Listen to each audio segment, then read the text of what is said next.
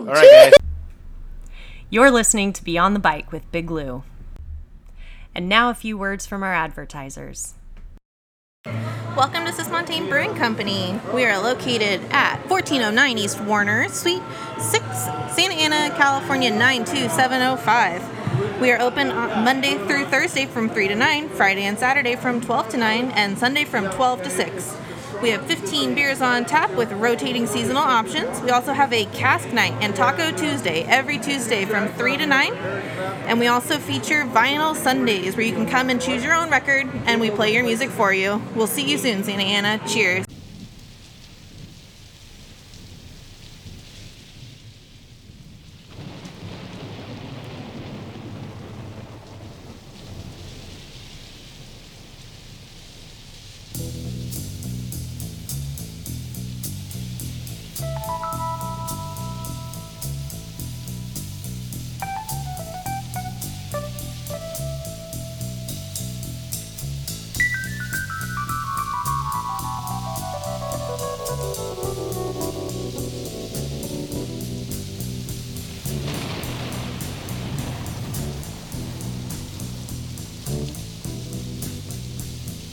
Riders on the storm, riders on the storm. Into this house we're born, into this world we're thrown. Like a dog without a bone, an actor out alone. Riders on the storm. Yes, there's a killer on the road, man. Welcome back to Beyond the Bike Radio. We're in the Hits 101 Radio Studio, and tonight we welcome back JayStey. What's up, man? Kicking it back, OG. OG, you know me, P-I-M-P. Nah, dude. Aren't you married? I would have been it as a rapper, huh? Starving artist. Well, tonight we have some good stuff tonight, man. Got a lot of information in the world of enduro racing, and it's wet out there, so don't ride the trails. Wait, this is a little bit of news, but what do you think, Jordan? Couple days, 3 days, 4 days? What do you think? Yeah, don't be that guy. Check the OC Parks website before you go to OC Parks. But if anything, just go to someplace with DG and good dirt. Well, I mean, down here in SoCal, you're probably looking at San Juan. San Juan or like up at the San Gabriel's, like I was saying before. San Gabriel. So, I mean, that's kind of where you've been riding, Jordan. Let's get into that a little bit before we get to a bit of news, man. Since we haven't been on the podcast in a while, so 2 weekends ago we went down to San Diego to ride Noble Canyon, I think is what it's considered, and did a loop there. That was pretty fun. Typical San Diego kind of riding where it's just rocky towards the bottom, and then when you get higher up, it's kind of a trip, man. Like I didn't realize the elevation that we get up there, but I think we start around 3,000, like low 3,000 range. And it's a drive to get down there, but we get to the top of like where Mount Laguna is at, and I think at one point we got up to like 5,300 feet or something like that, 5,200 feet. That's up there, dude. It's pretty high, yeah. And like when we're up there was another like 10-mile loop that we do, that goes around like the lake up there, or what is a lake bed. And, so it's pretty dry. Yeah, there's like a marshy spot in the middle, but it's weird because when you start at the bottom, it's like your orange dirt, typical like sharp rock. Just fun stuff, like stuff that we would normally see in just like the low shrubbery, kind of like the spiky stuff and cactus. Then when you get up to the top of Mount Laguna, it's like that same white powdery dust that you get up in Big Bear. Colombian Bam Bam? No. Okay. No, bro. I don't know what you're talking about, the white powdery substance, man. Walked right into that. But no, it's like that higher mountain kind of like whatever that white kind of powdery, dusty trail, like loose trail. Like silt? Kind of like that, yeah. Okay. And then pine trees. So it's kind of strange. And then you make your way back down, and then there's this part that's called the Stairway to Hell, and it's like these big, sharp rocks and like orange dirt. Wow. It's a trip, like all in one ride. That's exactly what you're gonna see when you come down to Ensenada when you get your passport. Yeah, what I'm serious, dude. You get to the very top, there's pine trees, and it's like rock, loose stuff, steep. What's elevation like? Do you know? Like base and height? Like what's the base? At the very top of the mountain, you're looking at 20 2,800, 2,500, something like that. Oh, bro, that's not alpine tree height, Dude, bro. they're pine trees. They're Baja pine trees. They almost look like the like the ones you buy at Home Depot. They're like little cedars or whatever. They're like what you used to like maybe like privacy. Yeah. Something like that. But they call them pine trees. Hmm. So you've been riding there what, back-to-back weekends or something with Dan? We did that ride 2 weekends ago, and I think 2 weeks before that we were there again, just the two of us. And then that last time we went, That's pretty romantic. Yeah, it was pretty nice. It's a long day on the bike. Sure. 2 hour drive just to get there, and then when we were riding there, it was like 6 hours on the bike, 6.5 hours on the bike, which is longer than you need to ride that. But like we were with some guys this last time that it was a big ride for them, so just kind of cruise it. Dan's a cool guy to ride with too. So. Oh, dude, I've been having so much fun with him. Mm-hmm. Yeah, it's been cool, and like obviously, like he's been allowing me to ride his bike too, his 5010, and he's riding his Nomad, and we're having some good times, dude. It's cool. Awesome. He's definitely for what he did, like he rides like an animal, dude. Like he Mm-hmm. can ride. It's kind of funny. Yeah, he kind of took a little break. I think he got injured or He got something. injured. Yeah, I think he got injured in the beginning of the year. He broke a finger or broke his hand. And then he was off for a little bit. But yeah, and then was it 2 years ago or 3 years ago he had like a knee issue. Mm-hmm. He was off for a while doing that, but he got back into it. He likes the long days. Yeah, he does. Pretty fun. He does. And then he took then like probably a month ago or so we went to El Prieto up in the San Gabes. Mm-hmm. And that's a pretty short loop, so we ended up doing like 3 loops that one day. That was a pretty cool day. And then this last weekend we went to same thing, basically start from JPL. And then we went to Inspiration Point, which is basically like a high 3,000 foot climb, just straight up, and then like basically all the way back down. There's a couple climbs that make it about a 4,000 foot day. 21 miles. I've done a ride with them up there, but it wasn't. I don't think it was all the way to the top. I think it was like a loop. That's El Prieto probably. It was like we were a short loop. Fairly short. Probably I want to say 1,500 feet of climbing maybe. Yeah, that's about right. Yeah, that's El Prieto. Yeah, it was fun. That's a fun loop. Yeah, so this one that we do, we start in the same spot, but we go up to we basically pass that point where El Prieto's at. We don't go in the same direction. We end up tying back to it. We'll get to the point like the top of El Prieto and drop it. Mm-hmm. But yeah, Inspiration Point, and then you drop down this Merrill Trail, I think is what it's called. And then there's like a bunch of other ones. There's Sunset Trail is another one that's fun. I don't know if I want to go back, dude.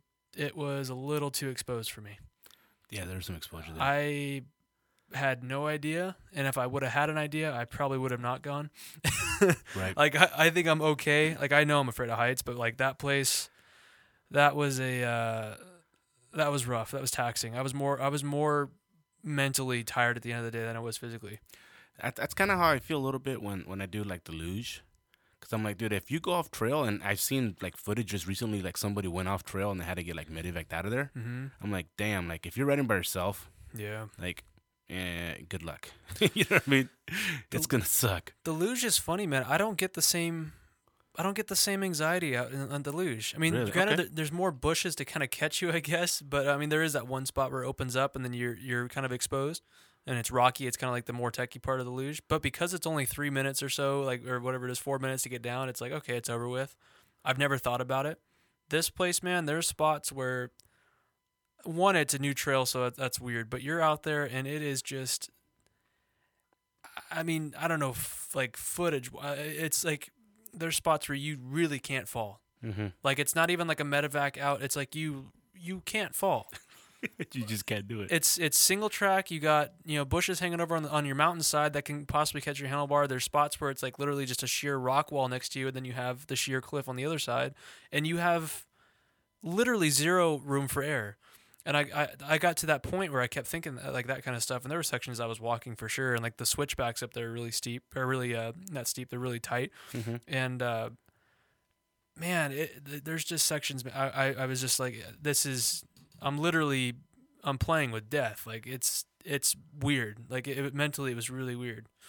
I mean, the trail is a pretty simple trail. If it didn't have the exposure, like it wouldn't be. I wouldn't be walking anything by any means. But it's also not easy in some sections. Right.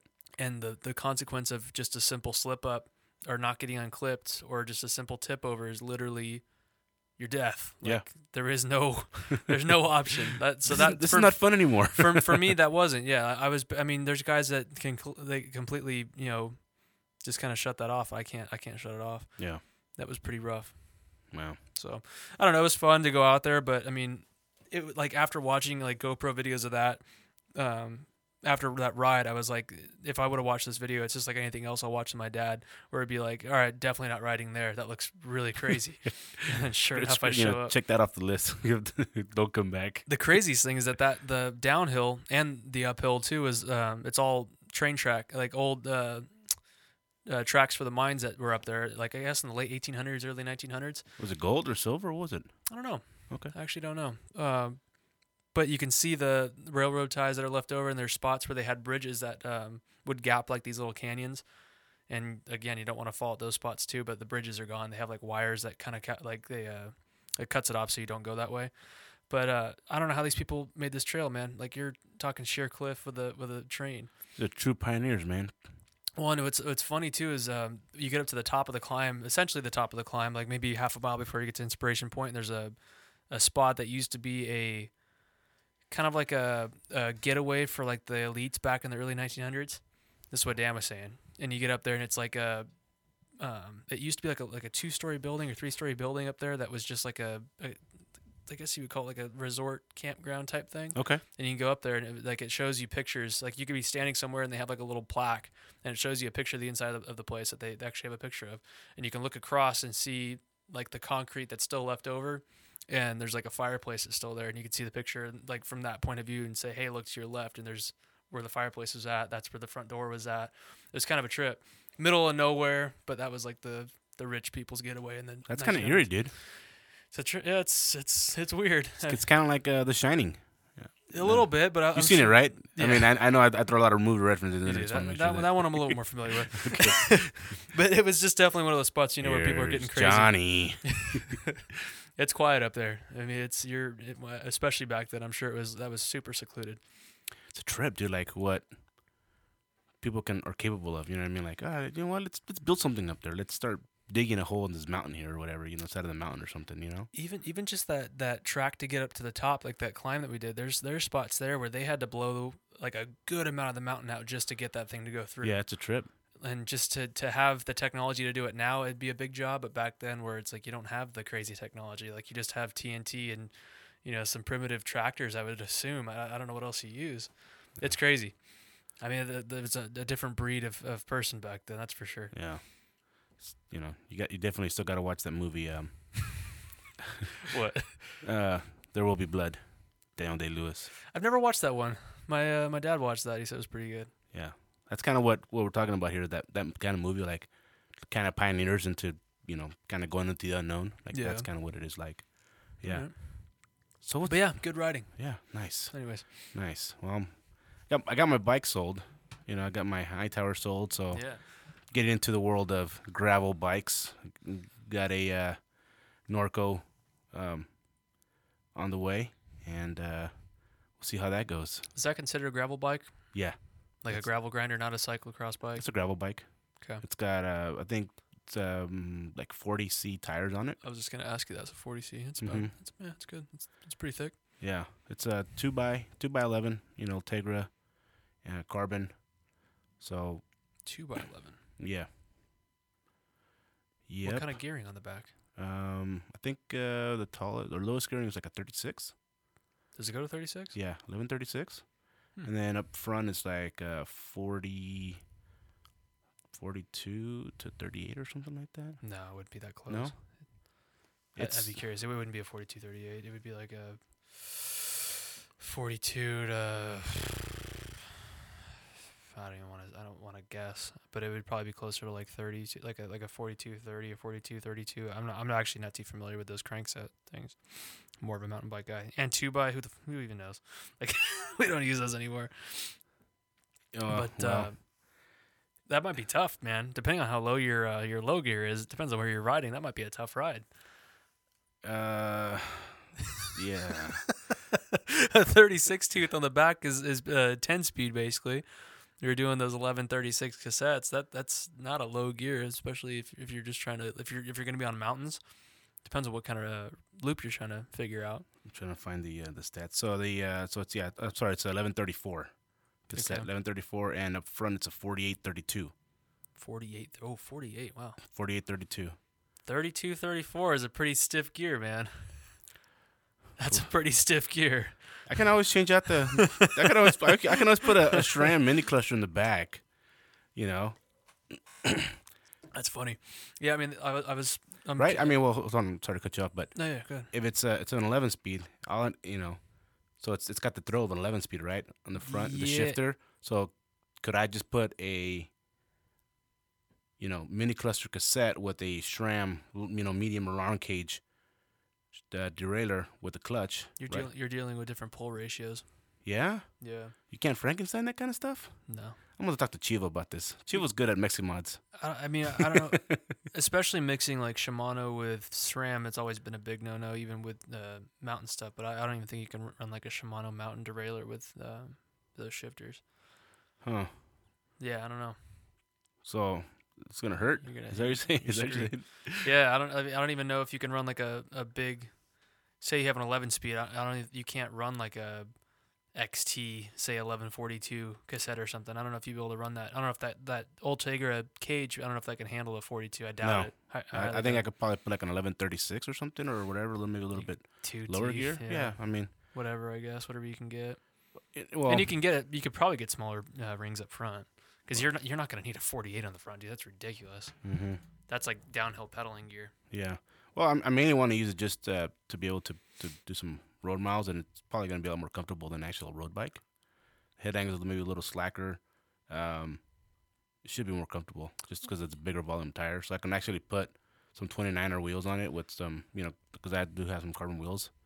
Just, maybe relace them to the proper hubs that these require. Yeah.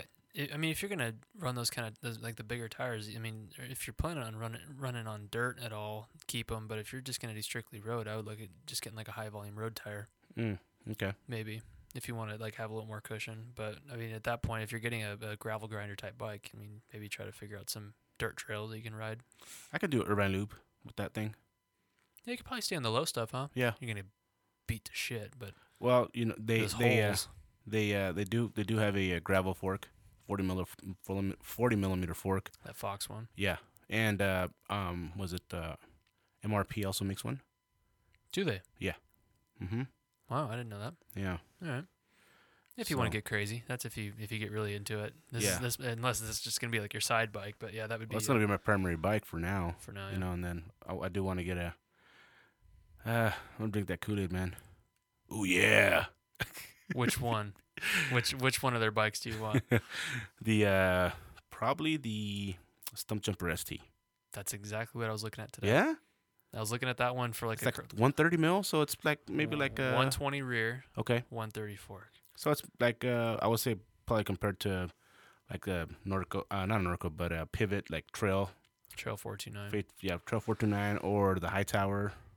Yeah, Hightower's a little yeah. Hightower's a 130. Giant Trans, the new Trans 29. The new Trans 29, dude, I would love that bike. That seems like a cool bike. So I was just listening to Tawny with his. He got one. He got one of like the. I don't know if he got the advanced one. Or I think he got like he got the baller one. Yeah, with DVO the DVO suspension. Mm-hmm. He's got his bike under 27 with pedals. It's a light bike. And 2.3 exo tires, like high roller tires. Yeah. Pretty awesome. I mean, that's a really good bike. So like that one. Compared to the ST, where I was looking up the weights of the ST Comp Carbon, you're getting like close to 20. I think it was 29.1 without pedals. Okay. With the ST Carbon, which is basically like a decent build and like a high end enduro bike at the same kind of weight. I was hoping it's gonna be lighter than that for a 120 travel. I'd want something a little bit lighter if I'm gonna make it like a all-day pedal kind of bike. Is it the drivetrain? Like what is it, GX or NX suspension? So the drivetrain? The Comp Carbon is NX. Okay. NX crank, NX like doesn't even give you a nice crank. NX chain, cassette, derailleur. What's the MSRP on that? Like $5,000, right? That one was 42. 4,200 bucks. 4,250 or something. Okay, so you know, you can definitely lighten it up, but I mean, I don't know what. I mean, and the rims that it comes with are like I don't know what level Roval, but they're like 30 mil internal rims. Carbon, right? So no. not at 42. I thought they had a Not the comp carbon. The expert that's like 55 or whatever, 51. Okay. Probably 55. That one gets carbon wheels. Okay. The revolve ones, yeah. That's a good build. Traverse, right? But- Revolve Traverse wheels. Yeah, something like Okay. that.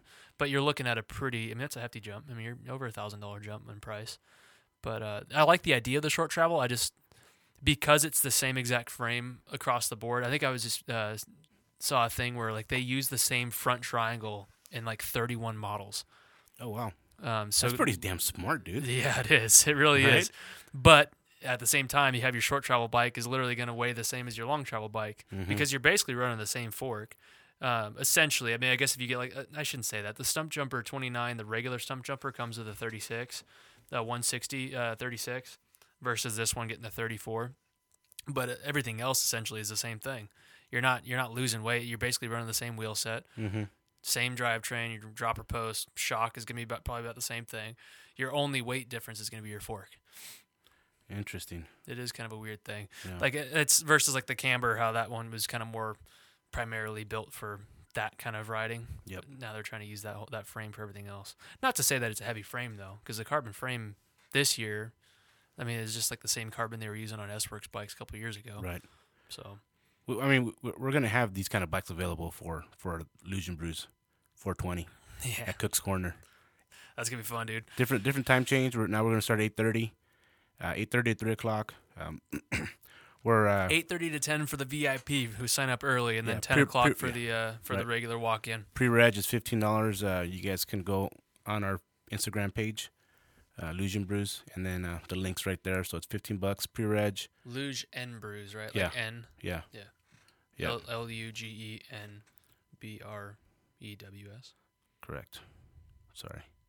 Yeah, because people are Yeah. going to be looking up Luge and Brews. No, it's N. Luge N. Yeah, Luge and Brews. Yeah. So Um. shameless plug. So yeah. Well, I mean. Shameless, but we're the ones running it. Yeah. Exactly.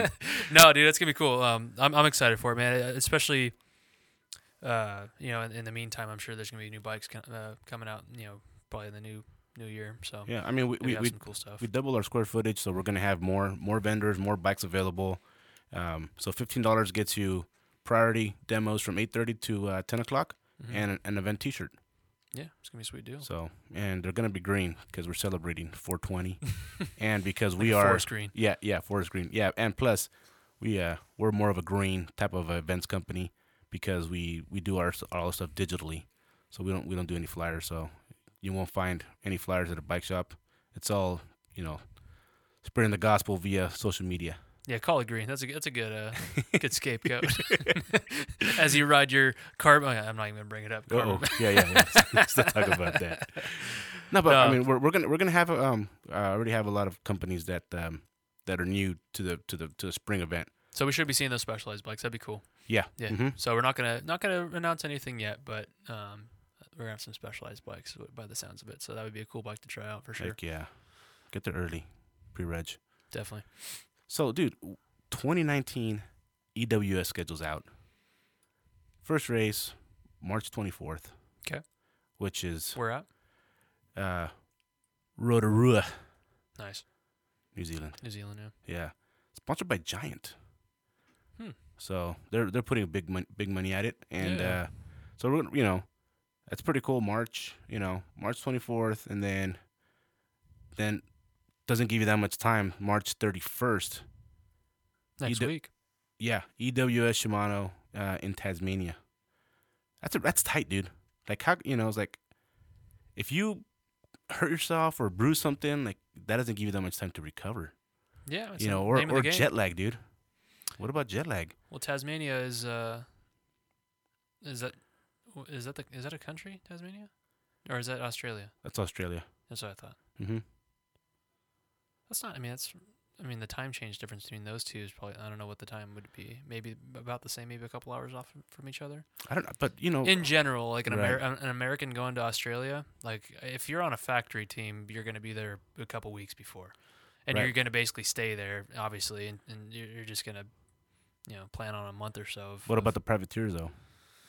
That's tough, dude. For a privateer that's got a name of the daily game. 40-hour work week, whatever. I mean, how are you going to take that much time off of work? It's called the World Series, man. Yeah, that's true. Got to go around. I mean, if you want to get to that point, I mean, that has to be your life. Yeah, but at least for California Enduro, I think they spread them out a little bit more. All right. Anyway, so check this out. So we go from March 24th to March 31st, and then May 11th. We're in Madrid. Wait, Portugal. Sorry. And then we go to June 29th. We're in Italy. And then July 6th, France. And then August 11th, Whistler. And then the last round, the 24th of August, North Star, which is that's going to be the only U.S. stop, which is cool. It's first time in California. So they got to kill it, man. I hope they have a good day set up. I've heard good things so far, is what people are saying. Their stages are looking pretty good, but they gotta show up. It's a big mountain, dude. Is it? Yeah. You never been to North Star? Nope, never made it. Okay. I mean, obviously I know it's big, but next year. Next year we have to go. We have to go spread the gospel of our events. That's a good excuse to go, man. Yeah, man. I mean, I'm down. I don't know what the riding situation would be like, if the mountain would be open or not, but that might be kind of tricky. We'll get into it here. And then September 21st, they're in finale. No, that's the last round. How many races do they have? Well, let's see. So September 21st, they're in Switzerland, and then September 28th is the Trophy of Nations, and that's in Italy. How many races is that? 9? 10? 9. Jesus. 9 rounds. That's a lot of racing, That's dude. a lot of racing just doing that, man. Like just like one series, 9 races? Mm-hmm. Damn. All right. And you heard that the EWS is merged with the UCI. Yeah. What are your thoughts, Sid, before we really get into this, man? Like most people, I mean, I don't know. There's a hate for UCI, and there's a justified dislike for them, especially regarding like the whole thing with the downhill circuit, like like the whole what do they call it, seating order. Right. They changed that back to how it used to be now. Okay. They just released that, how they were trying to do that funky one this year. They're changing it back next year. So I'm curious, when they start doing funky things like that, that's where I just feel like there's not much of a thought put into it. So with EWS, I don't know what they would do to affect it. From what I saw, the EWS coordinator, he was talking about like the questions from the riders, and it was like, are the venues going to change? Are the courses going to change? Is it going to be more expensive? And they said, oh no, the venues are going to be the same. The courses are going to be the same. That's up to us. The prices that we're going to have more. It's going to be more expensive, but we're gonna incur the costs on ourselves regarding the fees, like the because they need marshals, right? Marshals, yeah. And then like they need like the anti-dumping people there. So I'm to do curious. Random testing. They didn't bring that up as far as the fees, like as far as them incurring those fees, but I think that might just be included with the partnership. But yeah, they're gonna have their own, like I think they call them commissionaries that are on site. I think is what they were calling them. But the one weird thing was the rule system. The rule book is not going to be written directly from EWS. It's going to be UCI that finalizes the rule book. See, that's but the guy was saying, the EWS guy was saying, like, the guys that are on site for UCI, they're going to like basically talk to them and tell them, hey, and basically influence them how they want the rule book to be. But the EWS guys basically gave up the ability to finalize the rule book themselves. So that's where I think things might get weird. Yeah. And it might just, I don't know. Time will tell. Well, it's going to be tough, dude, for a lot of people, because now it was more of a free, independent free for all. Yeah, not a free for all, but it was more independent. It was structured. You know what I mean? Like it was started by a husband and wife team, just like the California Enduro Series. I think it's Chris Ball and his wife. Yep. And then so that was like they started from 2012 or whatever it was. Yeah. And same thing with Steve and Megan Gemelos that started California Enduro. Super inspiring, man. Like it takes so much effort. I mean, especially the Enduro World Series. Absolutely. I mean, just judging by the California Enduro Series, that like Steve and his effort putting into that kind of stuff just for one state or one side of the country, if you want to call it that. Yep. The amount of effort and time it takes, and also to make a living and support your family, is crazy, and you're dealing with just a West Coast part of the U.S. You're not dealing with the whole world. So yeah, with Chris Ball, obviously I think he signed or he did this whole coexistence with UCI because I feel like it's going to take a load off of him for sure. It's going to give him some support, some breathing room a little bit. Yeah, because he's been doing it for a while now. I mean, but I mean after a while, it should be, you have the right people in the right places where it's more probably easier, maybe less politics involved. I don't know. I think the baseline stuff might be easier, but I still think baseline, whatever that might be. I mean, I guess the logistics, you from experience, you understand what you need to do in certain situations, but I think it might be a new thing every time because like riders are always wanting new venues. Right. So like it's tough. Like people obviously like EWS Whistler is going to be, people are going to expect Whistler, so that's fine. Finale Liguria in Italy seems to be a staple now for the last race being called Finale. But I wonder how that works, like with your experience right now with Steve with California Enduro Series. I wonder if that's like how that guy runs is like maybe like the local, like the locals of the spot where the races are at have to do all the course marshaling and like initially to kind of get the courses all laid out. So here's the deal. And then he comes in, or is it him doing all that? So here's the deal, because I am you are the guy. I'm the main guesso for Into Another Bike Fest, right? If you guys haven't heard, I'm putting on Into Another Bike Fest next year, right, Jordan? May 24th, 25th. Yep, 2019. It's Memorial Day weekend, so you guys better be there. So basically, we're in charge of the trails. We're pretty much in charge of everything. So Steve comes in with the logistics, with the name, with the timing, and they help us a little bit with the event.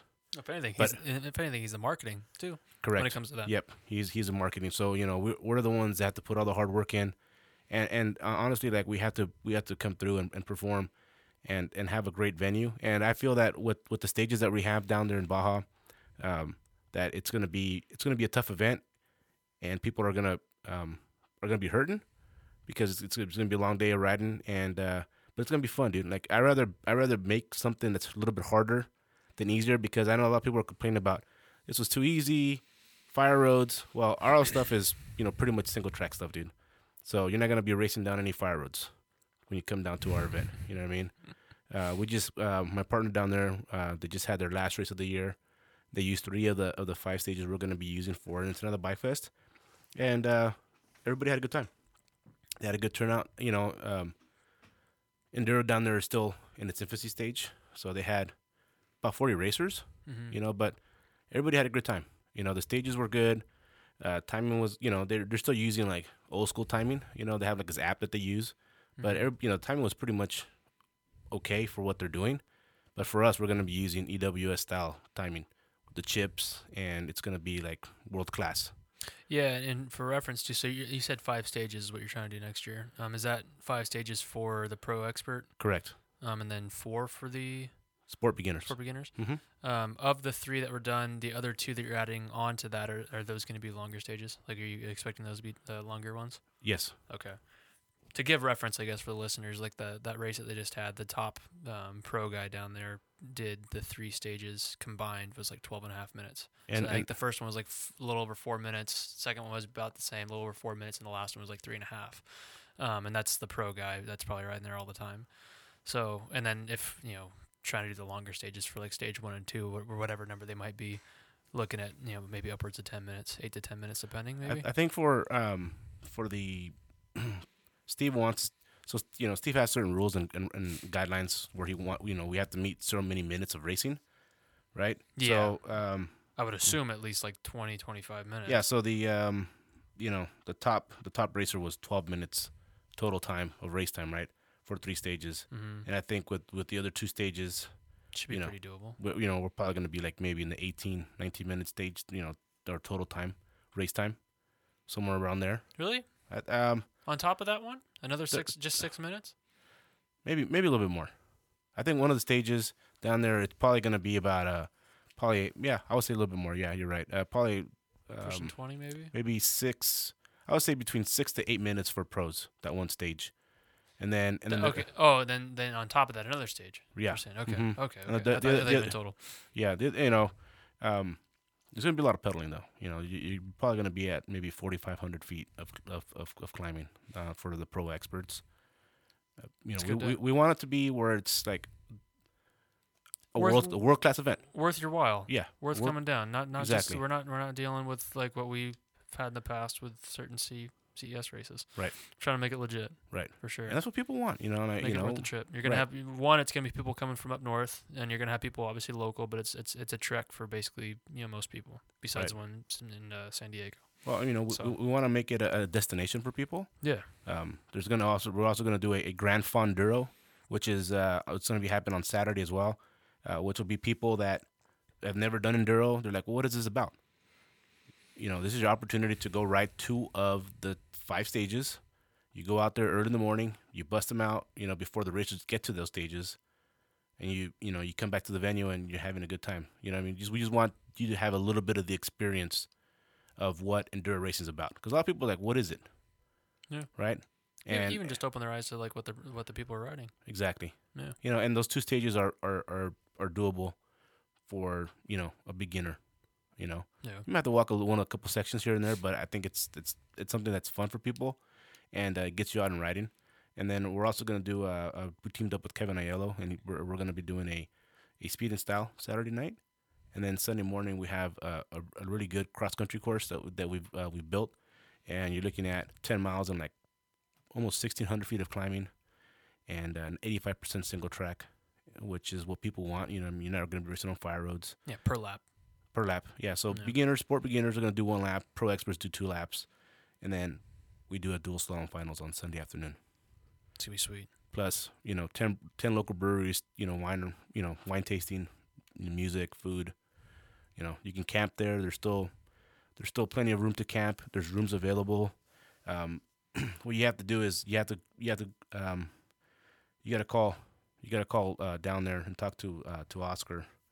And get it locked in with him. At Horsepower Ranch, right? Yeah. Horsepower Ranch is the place. We haven't mentioned that. Yeah, so Horsepower Ranch down in Ensenada. And a very long shameless plug, but that's all right. Yeah. Well, because a lot of people are asking. So, if you want to reserve rooms, the whole thing's blocked for us. But you need to call Oscar at Horsepower Ranch, and he's got a California number, which is 949-656-1088. 949-656-1088. You call him, you get your room booked. You tell him you're part of the Ensenada Bike Fest, and you get you locked in for a room or a camping spot or whatever. Sweet. So, EWS, dude, check this out. They changed the rules a little bit for qualifying. Did you hear about that? I read a little bit about it. What's up? So, for 2019, it was a lottery deal. Mm-hmm. So, there's so many people racing now that what they're doing now is they're doing a pre-qualifying via EWS 100 or EWS 80. So basically, in order to get into the main event, you have to do these races to kind of prove yourself worthy, right?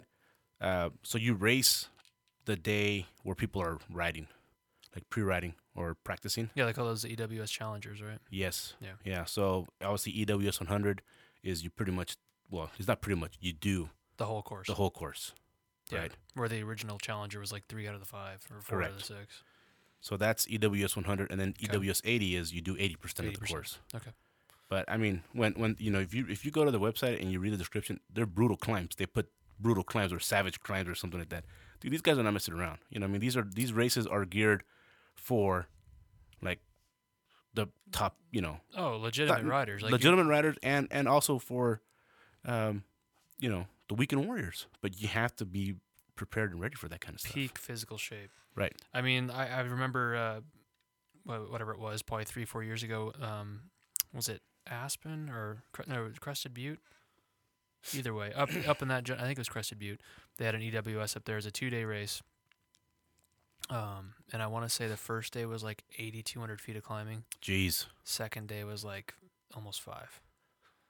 And I don't think they're not doing it that extreme, I don't think, anymore. But, like, that's ridiculous. 8,000 feet of climbing, and you're already at basically 9,000 to 13,000 feet or whatever it is.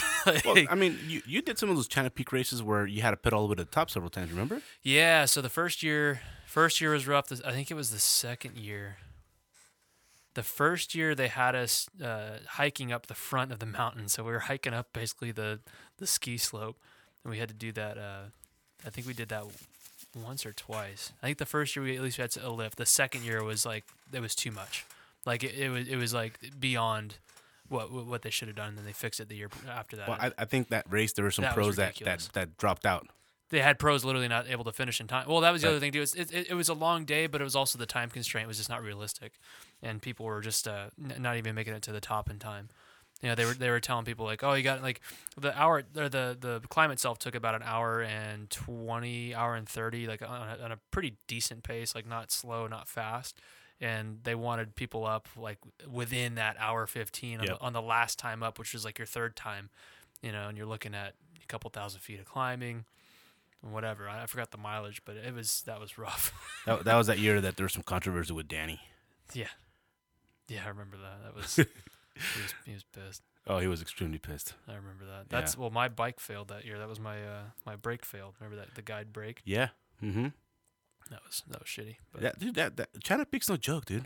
It's pretty rough, and it's all pretty much natural. It's not like Mammoth where it's like, you know, man-made or whatever. It's pretty much like a natural, like, you know, trail of a mountain. That place could be EWS worthy instantly. Like just a little bit of trail building. Like if they want to do some stuff, they can easily make that EWS worthy. That place is crazy. I agree. But they wouldn't be able to hold all the people there. It's the only thing.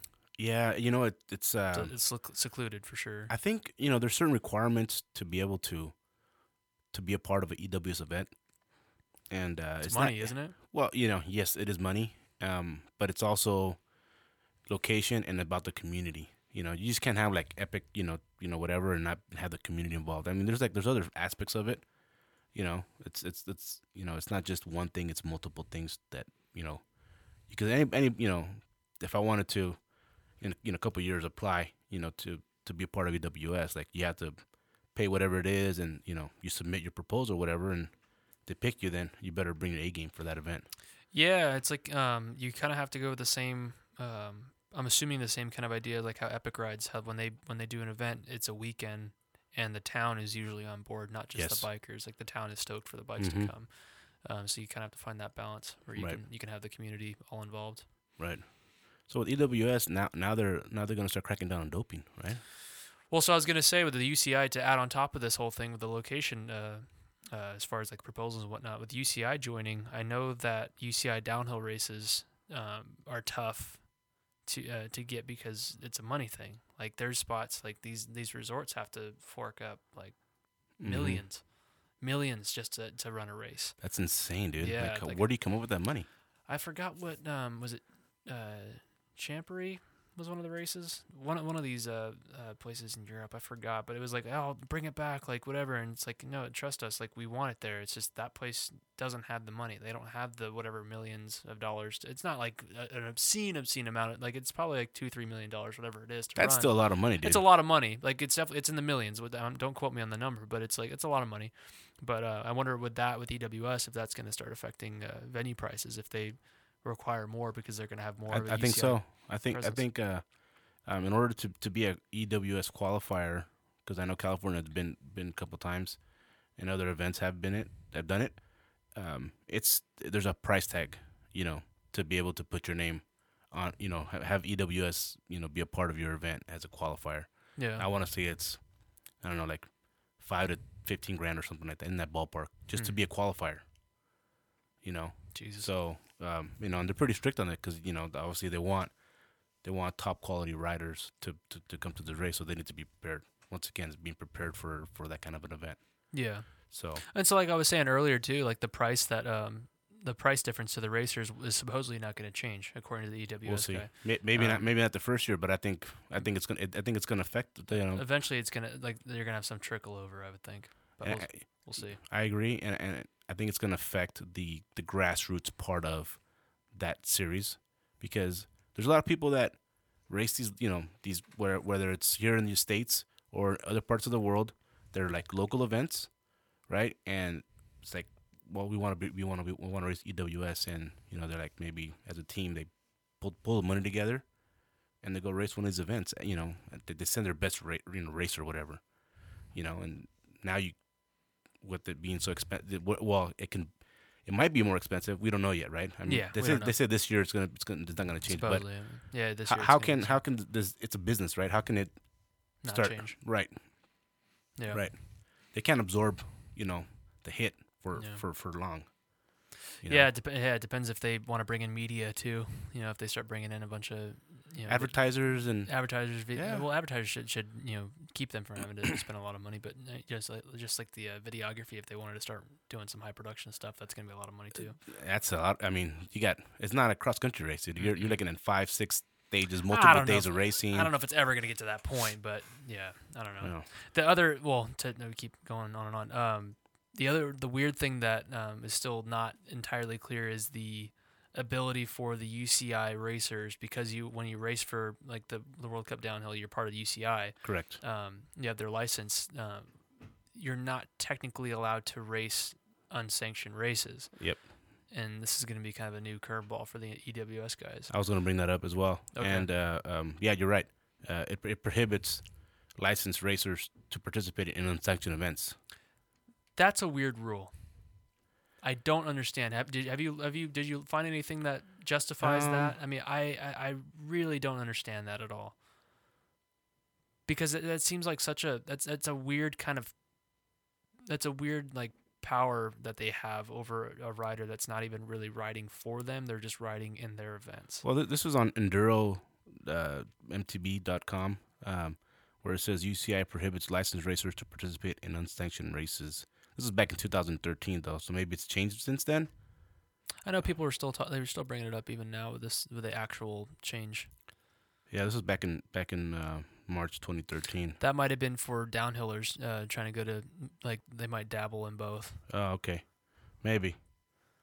But that's one of my concerns. Like, well, if this rule applies to enduro racers, then it's gonna suck for, grassroots, events like, let's say, or local events like California Enduro. Yeah. Like, now you can't have,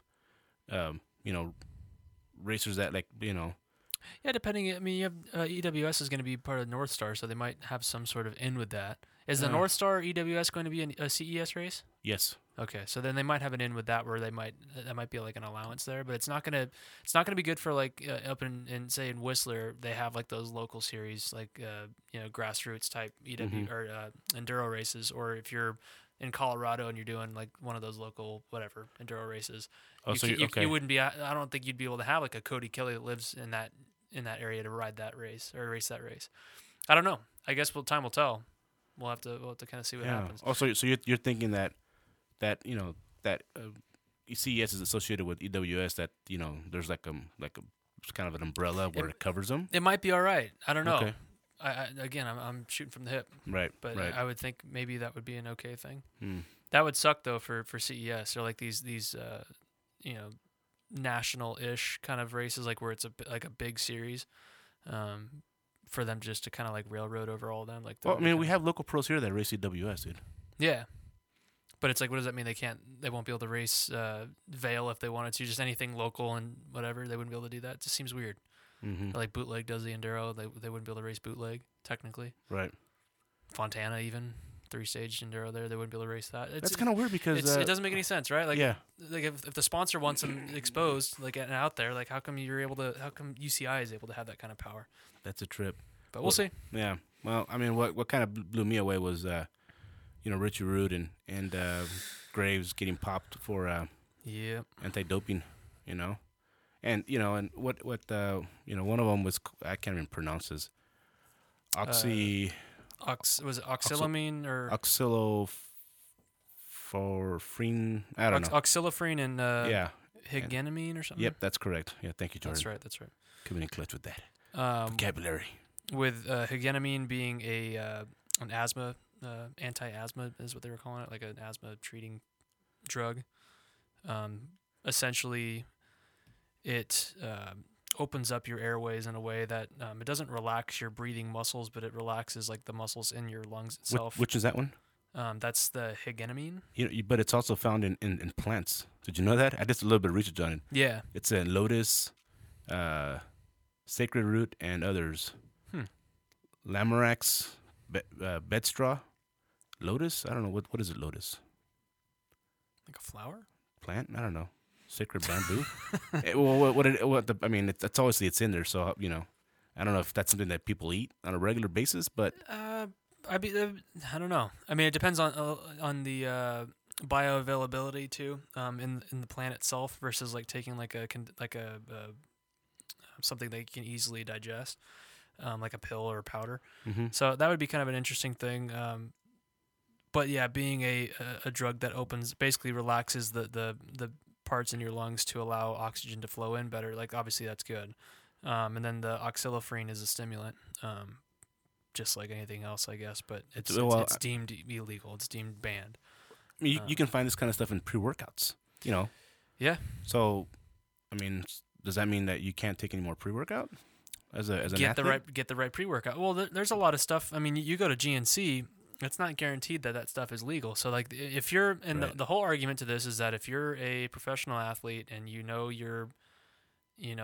there's a chance of being tested, you have to be on top of it. And you go on USADA's website, and they have like a full index of everything that they've found in stores that is deemed banned because they found a trace amount of something. Mm-hmm. The interesting thing about it, though, I think both of these guys claim that this was the first time they've been tested since they raced EWS. So 5 years, 6 years. I mean, I think Graves has probably been in it for at least 6 years. Mm-hmm. So basically when they started. Right. For it to just come out of nowhere, and there was a picture too. I don't know if you saw, there was a picture of Graves in the pits. You could see clearly that you can't see Graves himself, but he's sitting next to this basically a pile of supplements, and I think one of them was that hegenemine. Mm-hmm. It clearly said on the thing whatever the stuff was there, and it had Right. his name on it. So they Whoops. were. I think I forgot which one of the two was just recently made a ban, or was deemed a banned substance, but Hegenemine is part of the World Anti-Doping Agency on the prohibited list okay. since 2017. So just recently. Yeah. So he could have been using it. Yeah. It's just fishy. I mean, it sucks because they were both teammates on Yeti. Obviously not anymore. But just the obvious, possibility of collusion between the two. Oh my God, you used that word. Whatever, dude.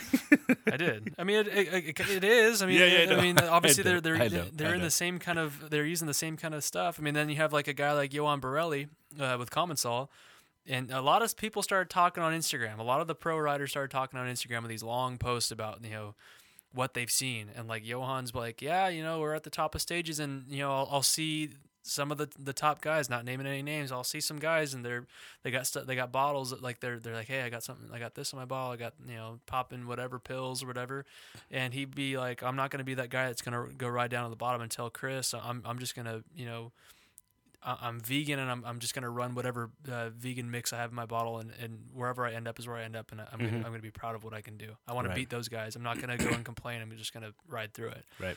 But it's going to be interesting. I mean, with this pop, so this was back on May 8th, I think, of this year in France. And this wasn't USADA or UCI's thing, obviously. It was the French anti-doping agency that did this test. And they tested 9 guys. I don't know the full list of the 9 guys, but it was Martin Mays, Greg Callahan, and Adrian Daly. So they had some top riders. Like Mm-hmm. they had the fast guys, along with Graves and Richie Rude. And they were the only 2 to get popped. And Interesting. and they both accepted the first test because they have 2 tests. They have an A and B test.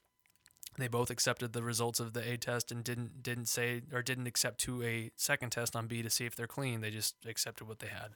So that's another weird political move that, I mean, you don't want to make inferences as far as what's going to happen, but that's, they're kind of accepting it. And no women were tested too, because it's reported they didn't have a female officer on hand to actually watch them, take the test. Like That's weird. Why wouldn't they test the women?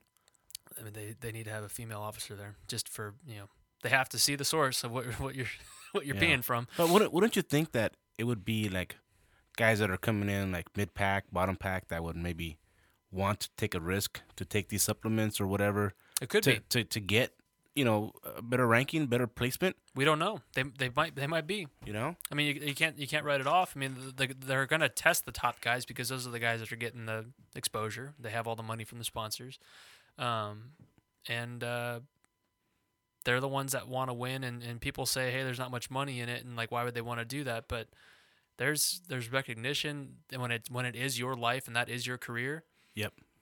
People are gonna do whatever it takes, and it's unfortunate. It's a but shame. I mean, that's just how it is. And another weird thing with Richie, not Richie Root specifically, but I forgot which one of these drugs. The half-life on one of these drugs, meaning the ability for your body to process it, was very, very short. So like immediate kind of stuff. Like we're obviously they're claiming that we're looking back at what I took and what would have trace amounts of this, and the amounts that were found in the test, and they were tested after the race and they found the trace amounts. To go back like 8 hours, like it was like 8 hours prior to get to the level that they were at, the half-life to get to that point. They had to have a certain amount of 8 hours prior. So it was literally the day of for that one. I forgot between the two, for them to have that like in the morning of the race.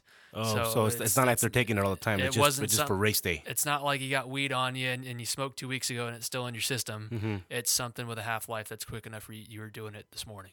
So it's kind of like taking an energy drink, right? And that's what Graves said at the end of his interview with Pink Bike. He said, it's like everybody. I mean, you can drink coffee. You could like all this other stuff. You can have an energy drink. Like, and he didn't say I don't understand why this is a bad thing, but it was like a really sour note to kind of end on. Mm-hmm. He's like, I don't know. I mean, everybody drinks coffee. That's like, oh well, okay. Well, you just kind of don't want to say you gave yourself up, but you kind of did. Dope. It's weird, man. I we'll see. Time will tell. Yeah, I mean it's tough, dude, because you always want these guys to be a clean racer, but in the back of your mind, you're like, well, I mean, you look at all these road guys, and in reality, like, I'm not surprised. Yeah, I mean, I think most of these guys, most of these, not talking about enduro racers, but athletes that are doing endurance type races, like they're the ones that are more prone to taking something like that, because think about it, these guys are racing all day, either 1 day or 2 day events, dude. I mean, sometimes you need a little bit of natural. It could be natural, like I said. It's in these, it's not a synthetic deal. It's like it's in from nature. Like, how can that be illegal if it's like, I don't. It depends on the levels. I mean, I don't know if it's illegal past a certain point. This is stuff we'd have to look into. But like I was saying, that's interesting. Yeah, the bioavailability of things, like when they say, like for vegans, you can eat certain foods, and it's like, oh, well, you can eat this and get the same protein, or you can get this and you can get the same, what is it, vitamin B12 is hard for vegans to get, but I guess broccoli is a good one to eat. You can get vitamin B12 from that.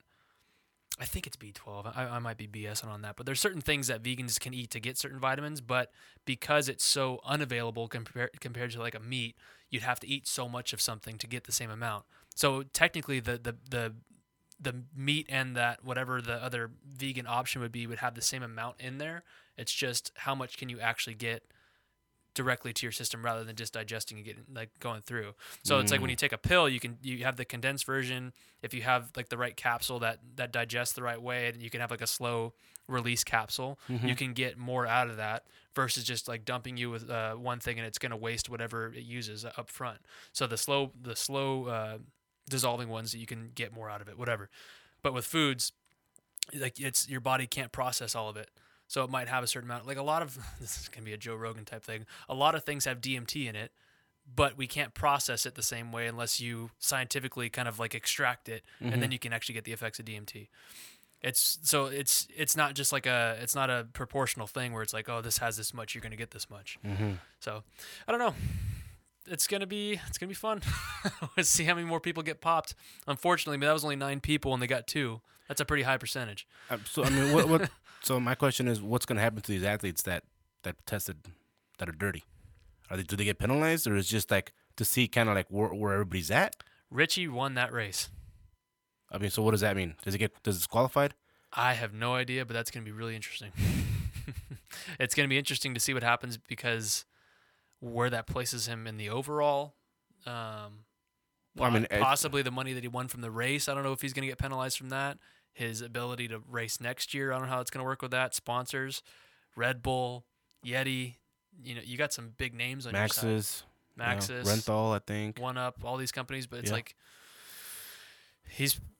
both of those guys, you're sweating bullets. I mean, what now, man? I mean, obviously Graves, It sucks. It definitely sucks with Graves and his whole situation. They both found out in July, so they took the test May 8th. They found out in like mid or early July. Why did it take so long?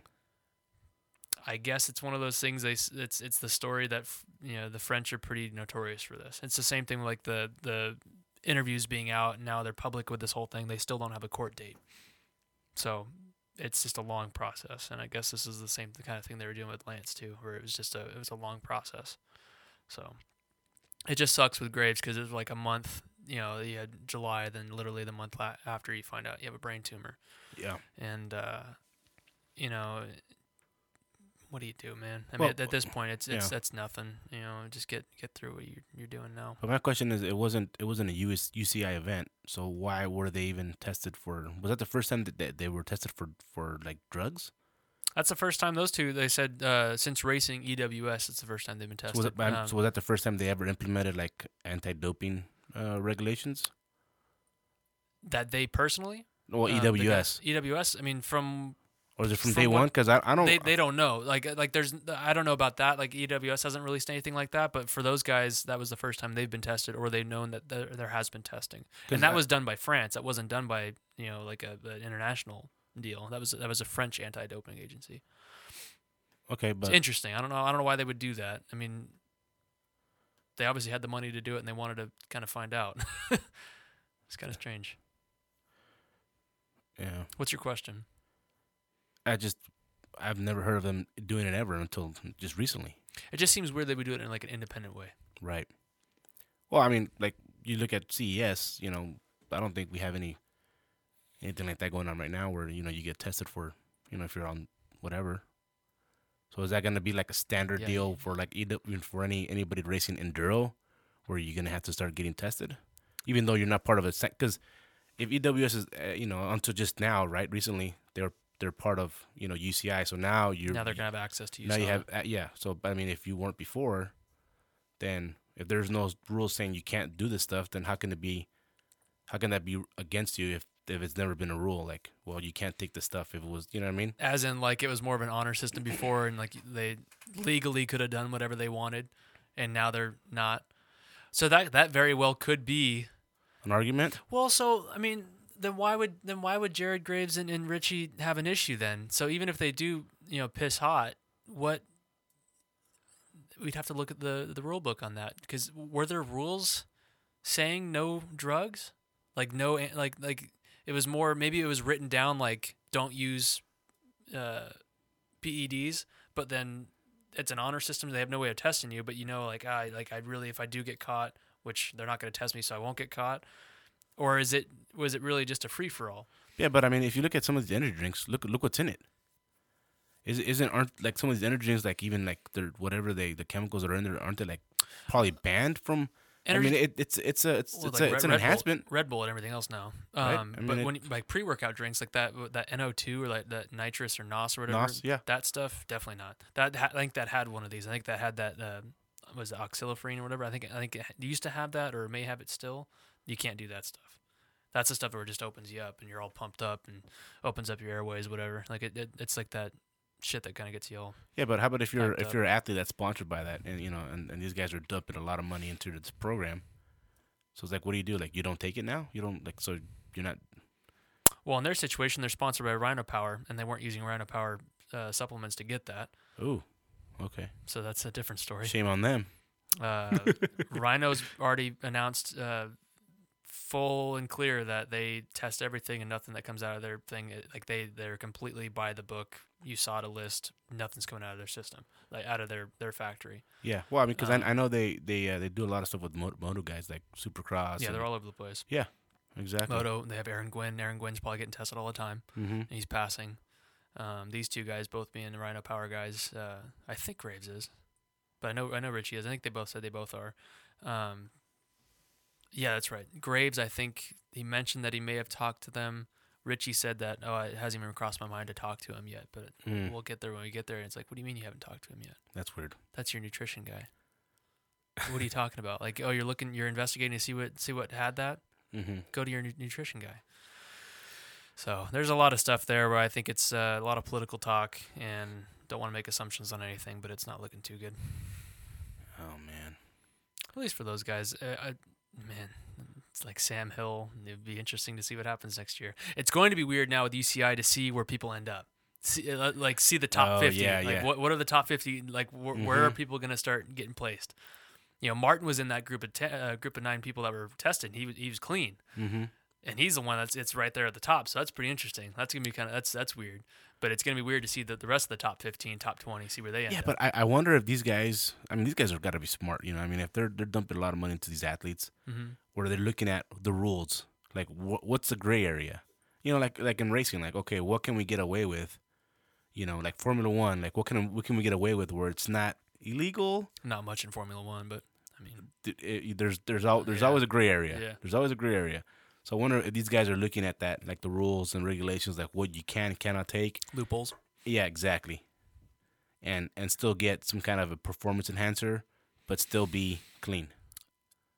If by the old rules, yes, with the new UCI stuff, you're not getting away with much. USADA is very clear with things, like as far as mixing certain things, and they're very clear. And it's a job in itself to make sure you're not taking something that you shouldn't be. Like everything, like when you're dealing with the UCI athletes, both on the road side and the mountain side, the cross country guys, the road bike guys, whatever, you have to be on the ball. Like everything you eat, if you're truly one of the world class guys, you have to know exactly what you're eating. It's either whole foods, or if you're having anything processed or anything out of a package, you got to be completely 100% sure. Like it's got to be, if you're trying a new supplement, you have to send it out to get tested or something, or you have to go to USADA and say, hey, have you guys tested this? Is it clean? Even if it's not on the list, say, hey, I got this thing. Can you look through this? Because like you're that's your job, and it is your job to be responsible in what you're doing. It's you have to do ethical. That's business. your livelihood, dude. Yeah. You look in your shirt, dude. That guy's a beast. And I hope he's clean, but I have a hard time believing it. Come on, Nino. I'm cynical. Nino, don't let me down, man. I'm very cynical. I'm a Nino fan, dude. I am too. That guy's it's unbelievable what this guy's He's an inspiration, done, dude. But because he's such a winner, it's always one of those things, man. I hate it. I hate to be cynical, but it's just one of those things. Mm-hmm.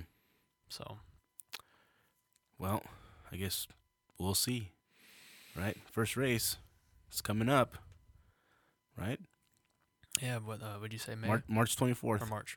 First race of the year, New Zealand. Yeah, I'm curious to see where people end up. I mean, nothing that, again, I don't want to be cynical, but you got Sam Hill that was doing really, really well, and see where he ends up. So who's your pick? Who's your pick right now? Like, who's going to be like the champion?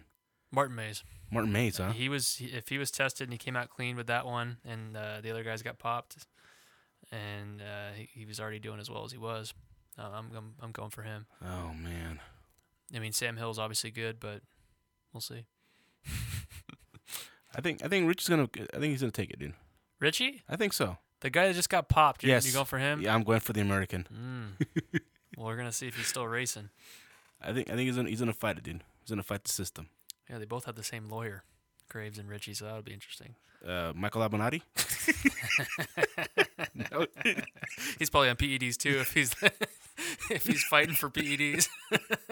Probably. Smooth. He definitely likes to dabble in what he fights for. Right. Fight the right. Jesus. To party. All right, guys. That's our show. We're gonna end on that. We're gonna end on that, man. Yeah. Stay dry out there, guys. Make sure that you guys respect the trails. Give us some time. Please be responsible. And if anything, definitely check the websites if you're trying to ride OC Parks. Don't be that guy. I mean, we just did trail work last Sunday at Oaks, and we basically hit all the trails, but maybe 2 or 3 of them. 2 trails, I know for sure. And I don't want to go out there and see mud tracks and ruts going through it just because someone wanted to get out there before everyone else. I agree. It's not enjoyable. You're going to get out there and you think, oh, I'm getting a ride. It's going to be nice and wet. Don't do it. Your tires are going to get gunked up. You're going to ruin the trails, and you're going to bring everybody out. And you're going to risk our trail access, and you don't want to get caught out there. You don't want to be that guy. So. Well, I mean, the dirt, it's not ideal for riding when it's like those kind of conditions because it's like snot. Yeah. Right. And you can argue Aliso might be better, but just again, if it's closed, don't be that guy that's out there illegally. We're already dealing with trail access, being pretty rocky right now. Yeah. I mean, if you're desperate to ride in Orange County, SoCal. There's San Juan. San Juan. The Santa Anas, I guess, technically are open if you want to go out there. You can probably go do Maple Springs. Could you? Yeah. I don't know the conditions I think the dirt is it'll sustain it. Mm-hmm. I've done it, a little bit, where it's like lightly raining, and it wasn't that bad. So go do Maple Springs. Go to Black Star, probably not. No, definitely not. The Luge, probably not. No, it gets muddy. And go to the Sand Gabes. Go inland. Maybe take a road trip. Get some DG. Go explore. Give our local trails a little bit of time to dry up. John Curley and all the volunteers work really hard to maintain Oaks. And if you're not out there digging with these guys and you go out there and destroy the trails, you're a douchebag. And that's coming from Big Lou, man. And if I find out, dude, I'm a nice guy. You are. If I get a picture sent in. I'm a nice guy, but you start doing that kind of stuff, dude. Yeah. Yeah, it's definitely a bummer seeing trouble. Big tire ruts down the middle of the trail. So exactly. Don't be that guy, and maybe it gives you an excuse to get out of the house for a long ride. Exactly. Go somewhere else. All right, guys. Take care. See you.